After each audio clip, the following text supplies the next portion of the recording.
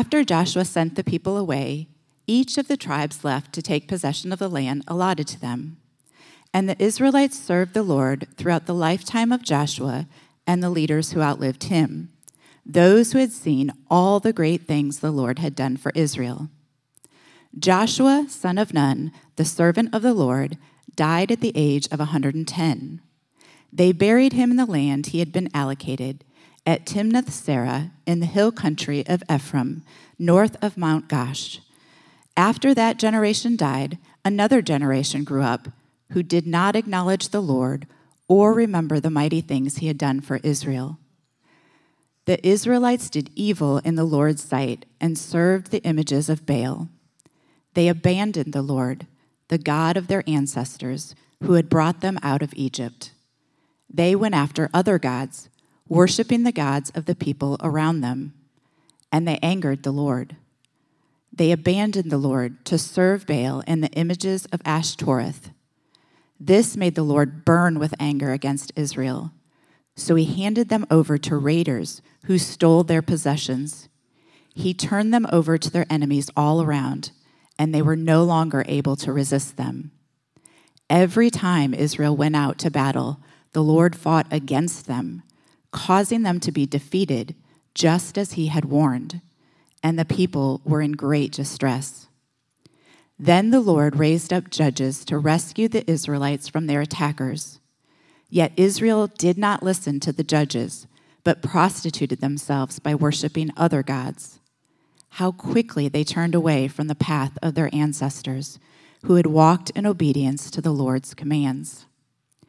Whenever the Lord raised up a judge over Israel, he was with that judge and rescued the people from their enemies throughout the judge's lifetime.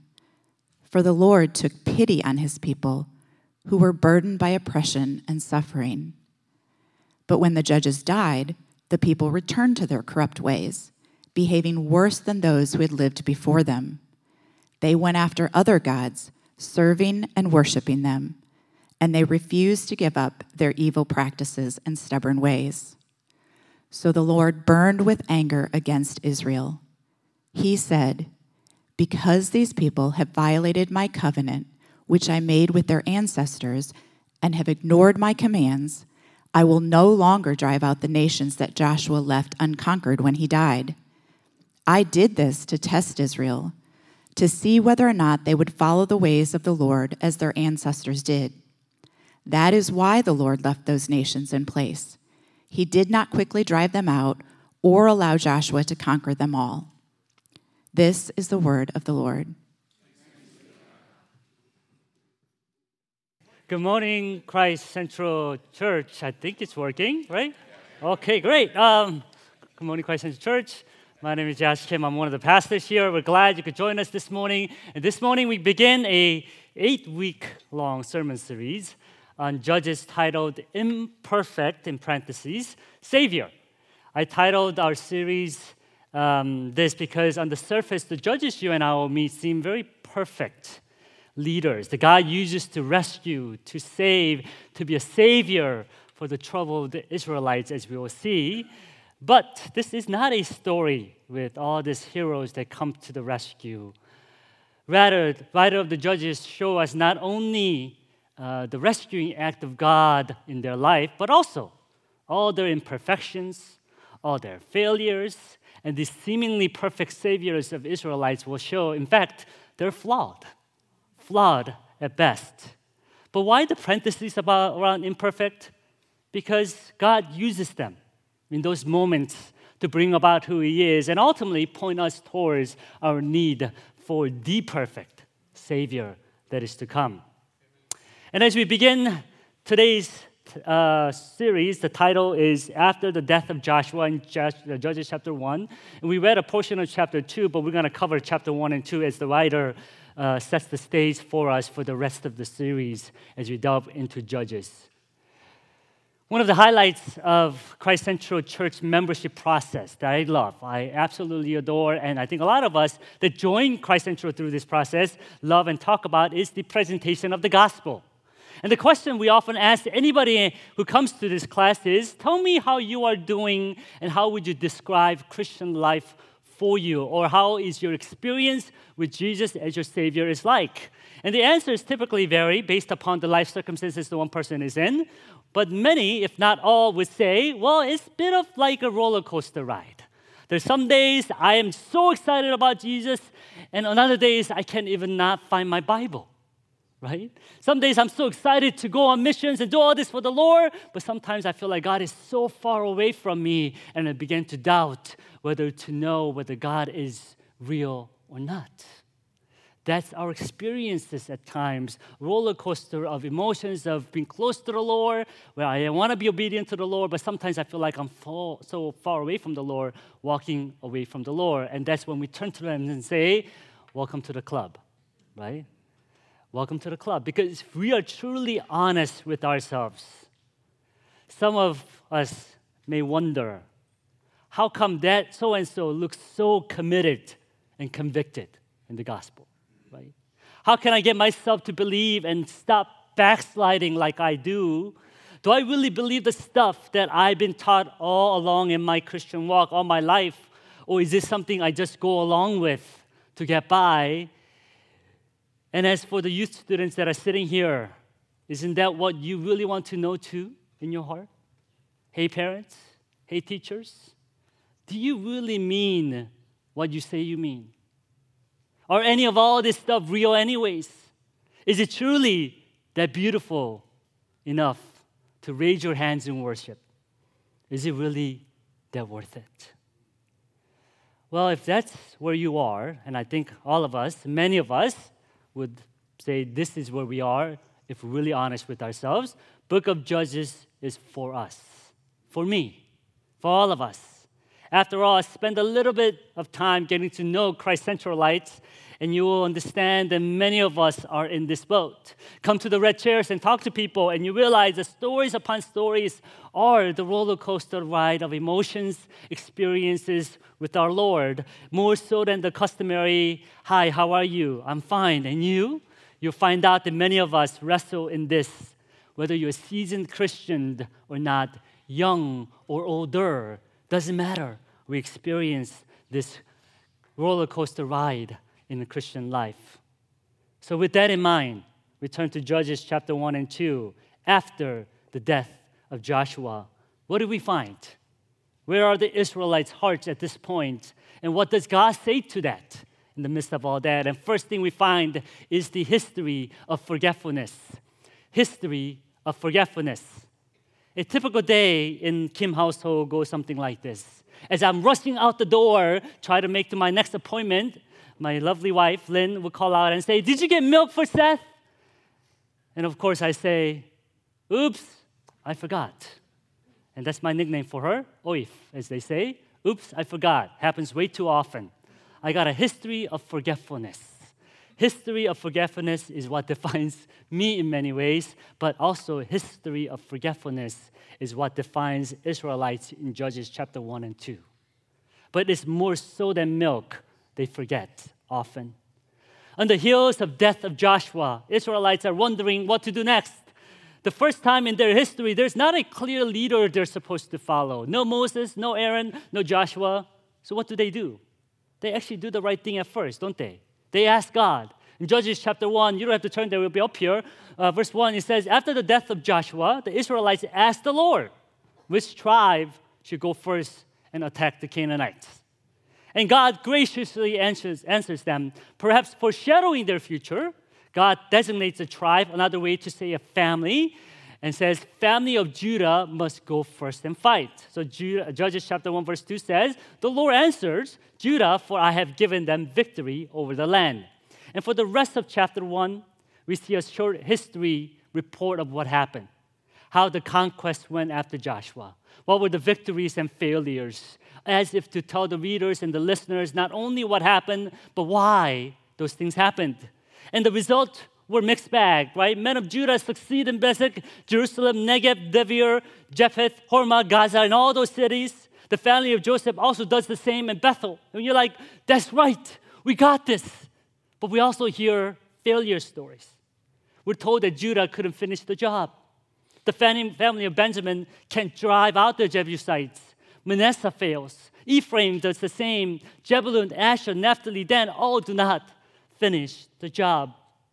And let me clarify one point before we move on, because I think it's important for us to address this for us today. Because many of us are thinking, when we read stories of judges, when one nation takes over another nation and drives them out, we get really uncomfortable with it, right? We often think about this conquest in the Old Testament. It sounds like religious genocide, crusade against Canaanites, where Israelites are murdering innocent people, living peacefully in their own land in the name of some promise God gives them, an outsider trying to take their land and push them out, and we get uncomfortable with that. And the question is that what's really happening here? Is Judges a justification of religious fanaticism? Well, let's start with what Adoni-Zedek, one of the conquered Canaanite king of Bezek, says in first chapter of Judges, verse 7. Using his own words of what's happening, this is what he says. Adoni-Bezek says, I once had 70 kings with their thumbs and big toes cut off, eating scraps from under my table. Now, God has paid me back for what I did to them. They took him to Jerusalem, and he died there. And you know what happens to him? His fingers, his toes get cut off.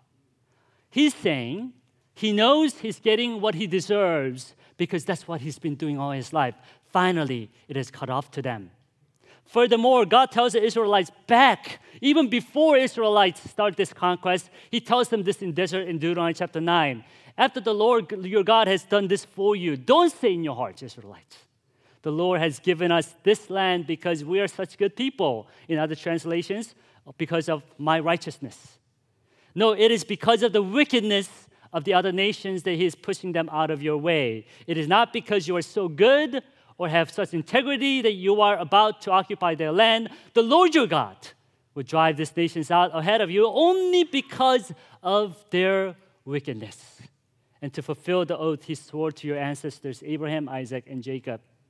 You see, Israel in the Old Testament times is used by God to usher in the judgment and justice.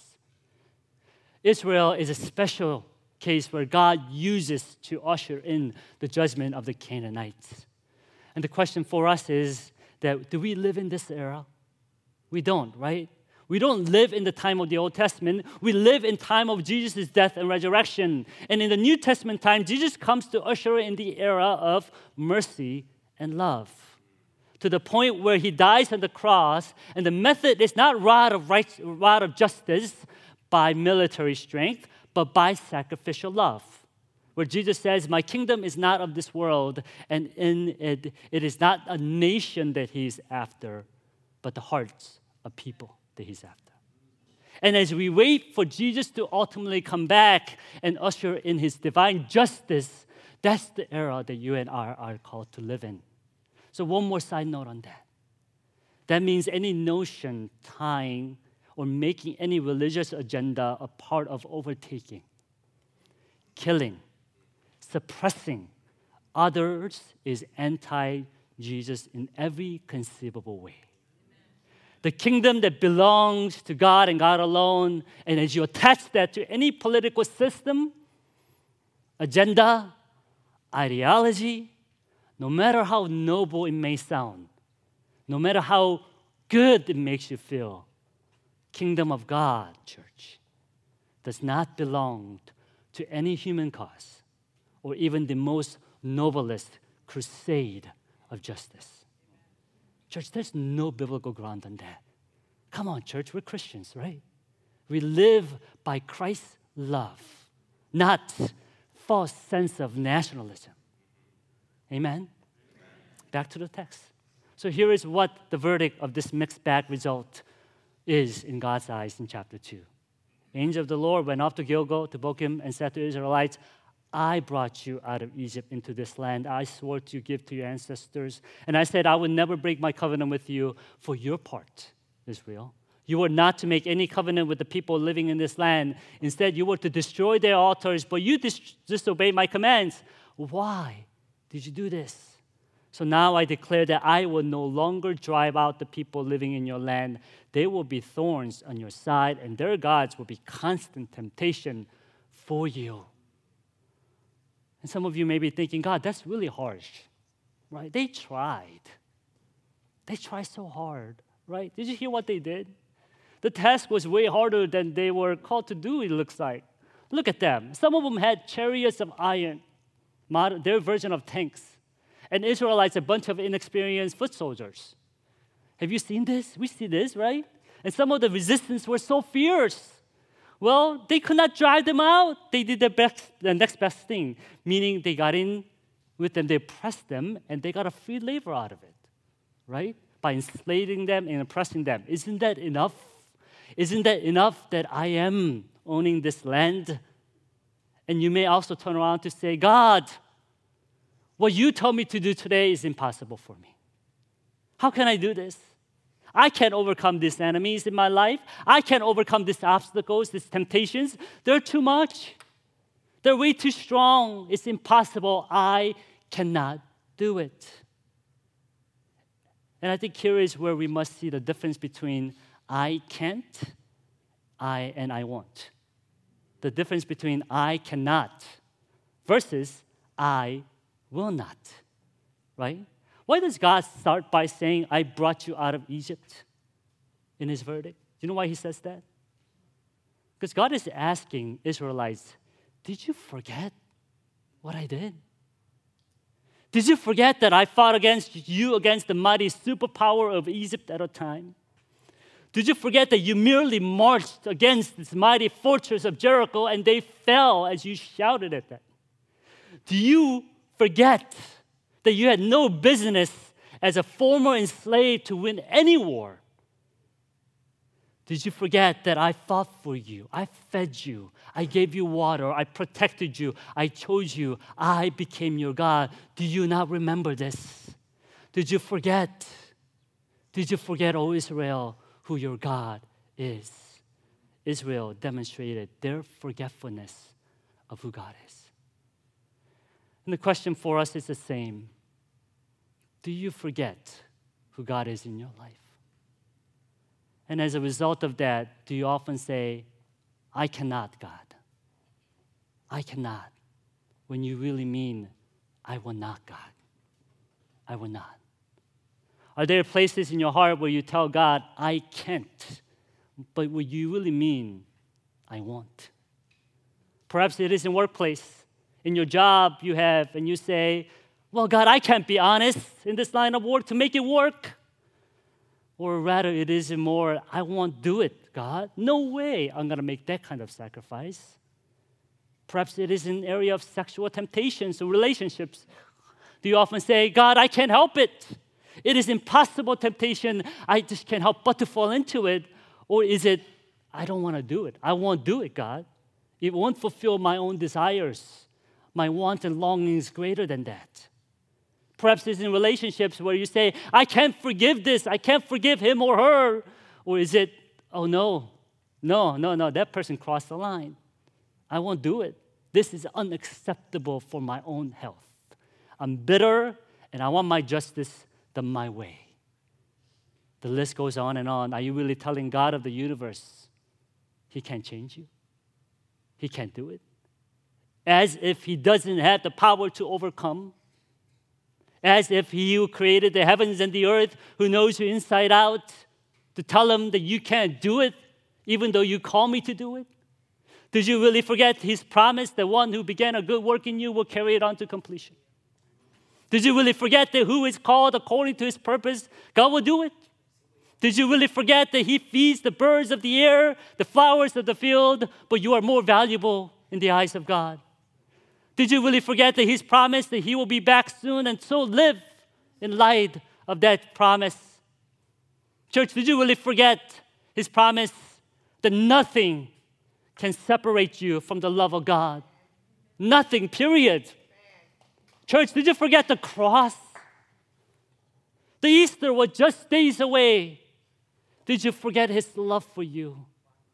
The length, the depth he went to rescue you, to save you, to forgive you, to transform you by the power of the Spirit of God that indwells within you. Oh, saints of God, did you forget your own testimony? Your first love. Where have you been? Oh, church, question is, how are you ordering your life today? Are there places of unconquered areas in your heart where you stake and say, I want God? Not here. Not here. Church, there are two ways where you and I could go about in living for the Lord. One way is half-hearted way, where you pick and choose what you want. Pick and choose when you want to come. Or pick and choose when you want to obey. Well, God, I want to love the Lord. Save me, send me. And then you say, no, not there. Not there. Nuh-uh. Anywhere but there. Or you could say, God, all of my life, every piece of my heart, all this I surrender. Question is, what kind of follower of Christ are you? My family had a chance to go to New York City for spring break. And one of the things that we did was to climb over this 220 stairs to go up to the top of Statue of Liberty toward Crown. Beautiful, majestic view, right? And it's nerve-wracking. Tiny, tiny stairwells to go to the top. They wisely tell the parents to put the child in the middle. And I was like, why? And I soon realized why. Because as the child goes up, he can gently be urged by the one in the front to keep going, and the one in the back that if you fall, I got you. So my son did great. Why? Because he had full confidence that his daddy and his mommy got him, right? He took bold steps in confidence, one at a time, knowing that he's covered. Even if he falls, there's someone to catch him, and he'll be led along the way. I, on the other hand, was a wreck, right? Man with many fears, especially fear of heights, wondering, why is this happening in my life? I'm going to die. My legs were wobbly. I didn't have my mommy. I by myself, looking up, realizing I might die today. This is it. Tell him I love him. Thinking, I got to make it on my own. Church, that's the difference in how we approach the Lord, isn't it? Do you in confidence approach knowing He's got all of your life covered in His hands? Front and the back, success and failures, in your doubts and questions. Or are you on your own and you hold tightly onto the life and say, I don't want to, I can't. But you're really saying, God, I will not. It's all up to me. I won't do it. Forgetting who God is and also forgetting who you're meant to be. As soon as Israelites heard the verdict of the angel of the Lord telling them that they have failed, this is what they do in verse 4. When the angel of the Lord finished speaking to all the Israelites, people wept loudly. That's a great start. Lament of your sin is a good place to start. But you know what's better than that? Repentance. Turning away from your sin, surrendering, saying, these are areas of my life, God, that say, I won't do it. God, help me to overcome. Help me to overcome. Seek the Lord, turn to Him, and send out armies of faith into the unconquered territories of your heart, knowing that He goes with you. He can and will overcome. And may this good news of the gospel free you from the bondage of sin and shackles of idolatry. And our hope is not in our history of forgetfulness, but our hope is in His story of remembrance of God's promise in our lives. And that's where the lines of the Judges come in chapter 2 and on. When we get to chapter 2, we see the history of God's story, history of remembrance. Another typical story of the Kim household goes like this. As I tell my lovely wife, oops, I forgot again. The response is, I know, right? Typical of you. So I remembered. I bought milk for him already. So I'm reminded whom I married, who I need. Most often than not, it is her history of remembrance that sustains our family. When we get to chapter 2, we see the gloom circumstances for Israelites as a result of their failure. Verse 6, what we read says, after Joshua sent the people away, each of the tribes left to take possession of the land allotted to them. Then the Israelites served the Lord throughout the lifetime of Joshua and the leaders who outlived them, those who had seen all the great things the Lord God had done for Israel. Joshua, son of Nun, the servant of the Lord, died at the age of 110. They buried him in the land he had been allocated in Timnath-Serah in the hill country of Ephraim, north of Mount Gaash.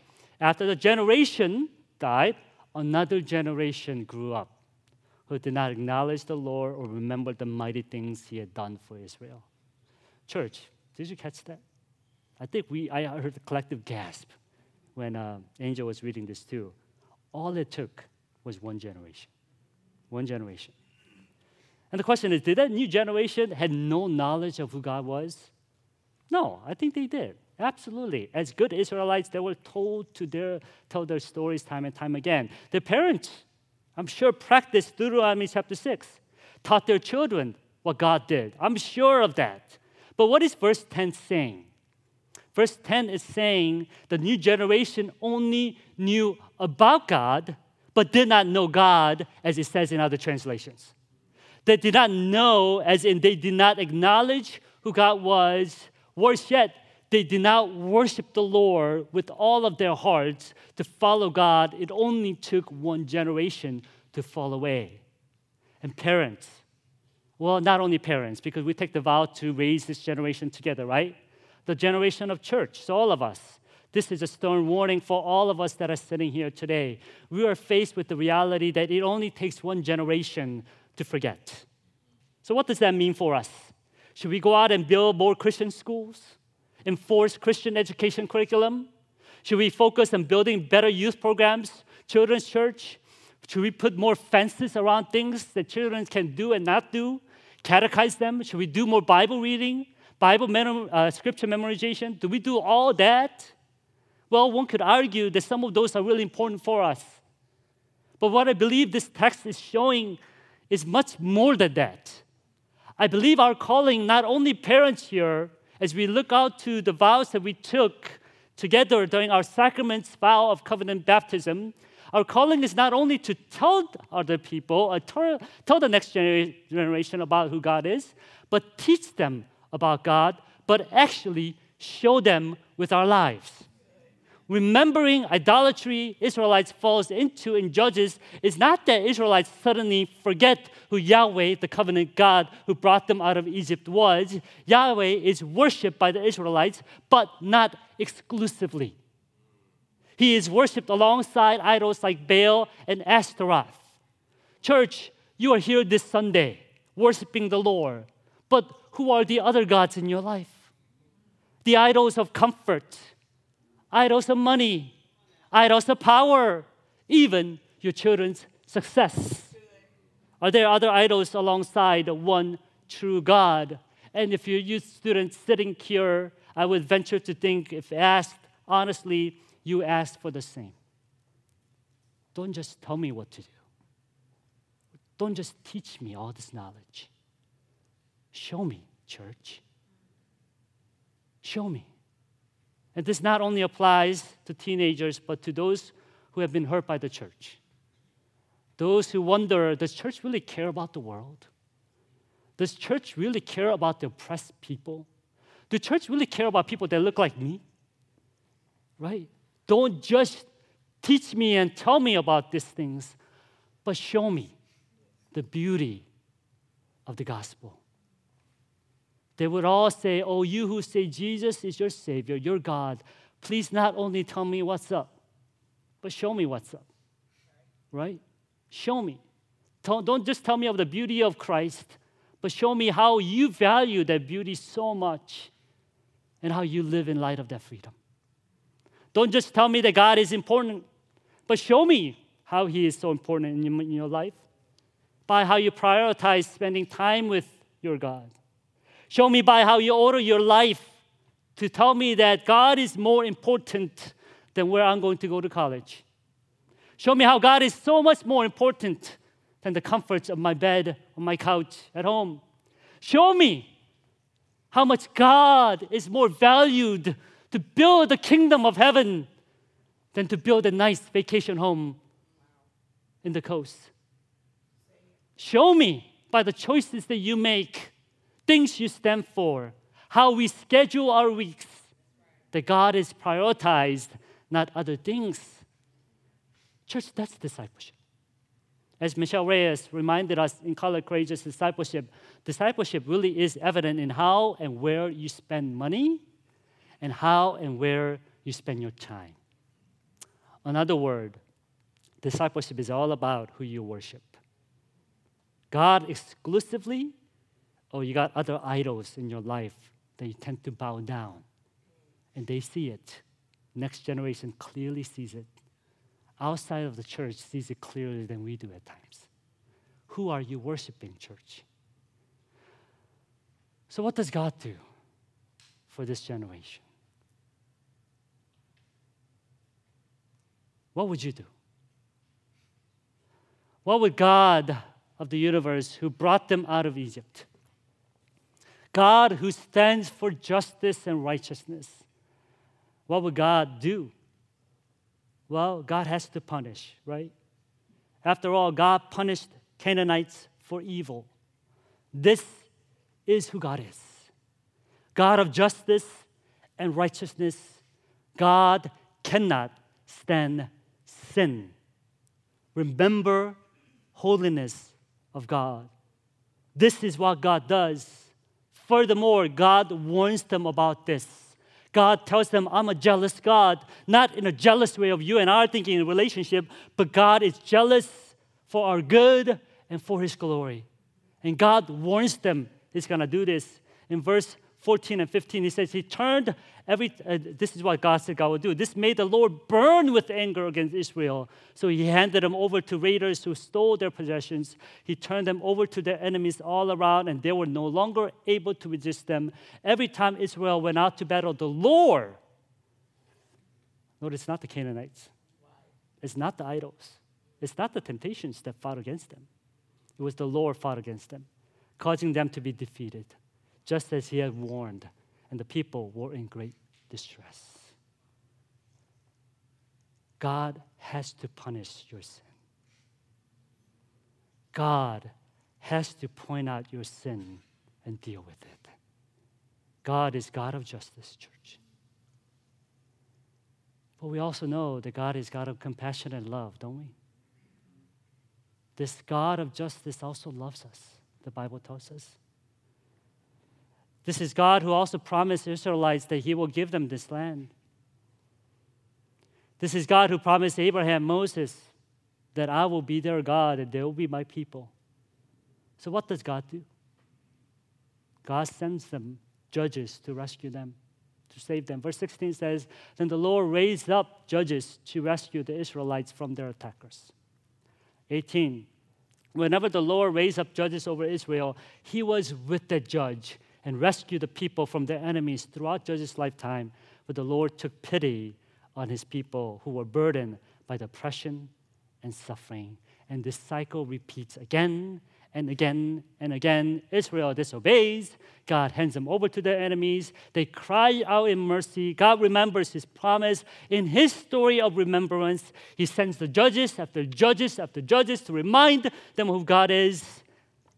And they fail again and again and again. And these are the stories that we're going to encounter. Imperfect saviors.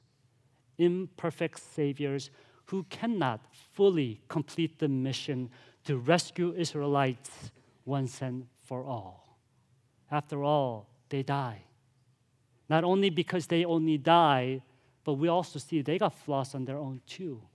They're imperfect at best. So the question is, what is the Israelites' true hope? Where is my hope, your hope, this generation and the next generation's hope? Because you and I both know we all fall into this as much as we say we try not to. As I stated in the beginning, I feel like I'm on a roller coaster ride of emotions all the time. So you and I, as much as we try our best, are going to struggle. And we often look for the next bright leader to lead us and guide us. We also know they fall or they die too. So we need someone that won't die. We need someone that's eternal. We need someone that's sinless, that doesn't have his own agenda on his heart, but God's agenda on his heart. We need someone to pay for my sin, to take all my garbage upon his shoulders. And who is that? God will send his Son, perfect Savior. He makes him sin who was sinless, and he takes upon his shoulders the hope not only of this generation, but the future generation, and gives us hope that is everlasting. This is the hope for you, me, the youth, children, this generation and next, past, present, and the future. Hope that is everlasting because God's Son, the perfect Savior, the perfect Judge, will come to die on the cross for our sin and rise again and will give us new heart so we can be glorious with Him on that day He returns. And that's the hope. That's what we look forward to. Church, may you remember that gospel. That's your story. That's what you got to hold on to. As we conclude the gospel section in the membership cohort, we remind our members this. Yes, perhaps the roller coaster of ride of emotions is your experience. But the gospel reality is this. When Jesus came and died for us on the cross, that's when our lives are renewed and begin again, as we say in church, right? Rebirth happens. And our growth and how you become more and more like Christ is not, oh, I don't sin here anymore. Oh, I conquer all my territories of my heart. I'm perfectly sinless. That's not how you grow. Growth happens when you acknowledge, wow, I can't. Look at all these areas of my life where I stake the claim saying I can't, but I'm really saying I want. And you compare that to the holiness of God, how God is so holy and mighty, who says, I can do all things. The growth happens when you say, I need Him. How do I get there? Only Jesus will get you there. And gospel growth means you absolutely in full surrender say, my Lord, my God, change me. I surrender. Church, that's the gospel. That's what you hold on to. That's your story. Let me say one more thing. I want to thank the pastoral search team for the update. They faithfully serve the church. And you know, if they do this right? If they get this right, you know what's going to happen? Whether it's this candidate or not, they're going to give us perfect, imperfect pastor. Do you know that? Man, he's going to be a one flawed man. He's going to have so many blind spots. You're like, really him? Right? He's going to have scars in his own life, as I told the pastor system before. Lots of failures that you will see. History, not of success. Don't be fooled by the history of successes, because we could package that nicely. It's actually a history of failures we got. He's also going to make lots of mistakes, hurt a lot of people in the process. He will definitely not fit any of your or my list of who the pastor at Christ Central is going to be. If they do this right, they're going to give us imperfect pastor at best. But this is also where I want to remind you of who you are, Christ Central Church. You're not the one who is enamored with the gifts and the promise of the new pastor. You're not going to be swept under by these grand visions and hopes for the future, the brightness that is to come. Rather, what you will do is you'll embrace them just as He is and love Him. Rather than use Him to be your pastor, expand them for your services, but you'll be patient with them. Allow Him to be who God wants Him to be, and you will love Him. And you will say, you're imperfect pastor, but just perfect for us. And that's what you have done for me. And that's what you have done for a number of years for Pastor Howard, Pastor Omari, and many others before. And I tell many in your congregation, I make lots of mistakes, even outside of our church. I am expert at hurting a lot of people. I'm broken. Even in my own church, Christ Central, I don't feel comfortable at all. Sometimes I walk in wondering, what am I doing here? I also get hurt by many of you, things that you say. But you know what doesn't change? Is the fact that I love you. And I'm affirmed here. I'm imperfect. But what I tell people is I'm allowed to be who God made to be in this church. You do not merely use me, but care for me and love me. Allow me to point you to a perfect Savior. That's who you are. Remember who you are. Remember your call as a church. And that's what excites me about the next pastor. Someone that we could all grow to love God with. Imperfect pastor who will point us to the perfect Savior. Let's pray. Let's pray. Will you, church? Pray for that. Pray for those areas of your heart where God is pointing out and saying, these are areas you need to surrender. I'm not saying you got to do it on your own. Do you not know who I am? I have overcome the world. Pray, will you? Teenagers in the room, will you pray too? Ask God to show you. God may send people your way.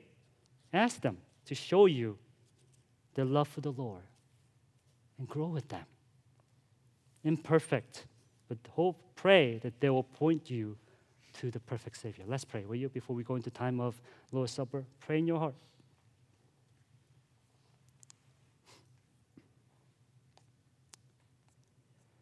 Father, that's our prayer as we come to the Lord's table. We have places in our lives that we all often hold on to, places in our hearts that we won't let you take hold of, places where we say, I can't, but we're really telling you, I won't, Lord. Places in our hearts that they often look for next perfect thing to latch our life on, hope for the best, thinking they will deliver. But Lord, the answer is often found in this old book of the Bible. The old rugged cross that reminds us our perfect Savior has already completed his work. Father, may we rest in that. In Christ, let me pray. Amen.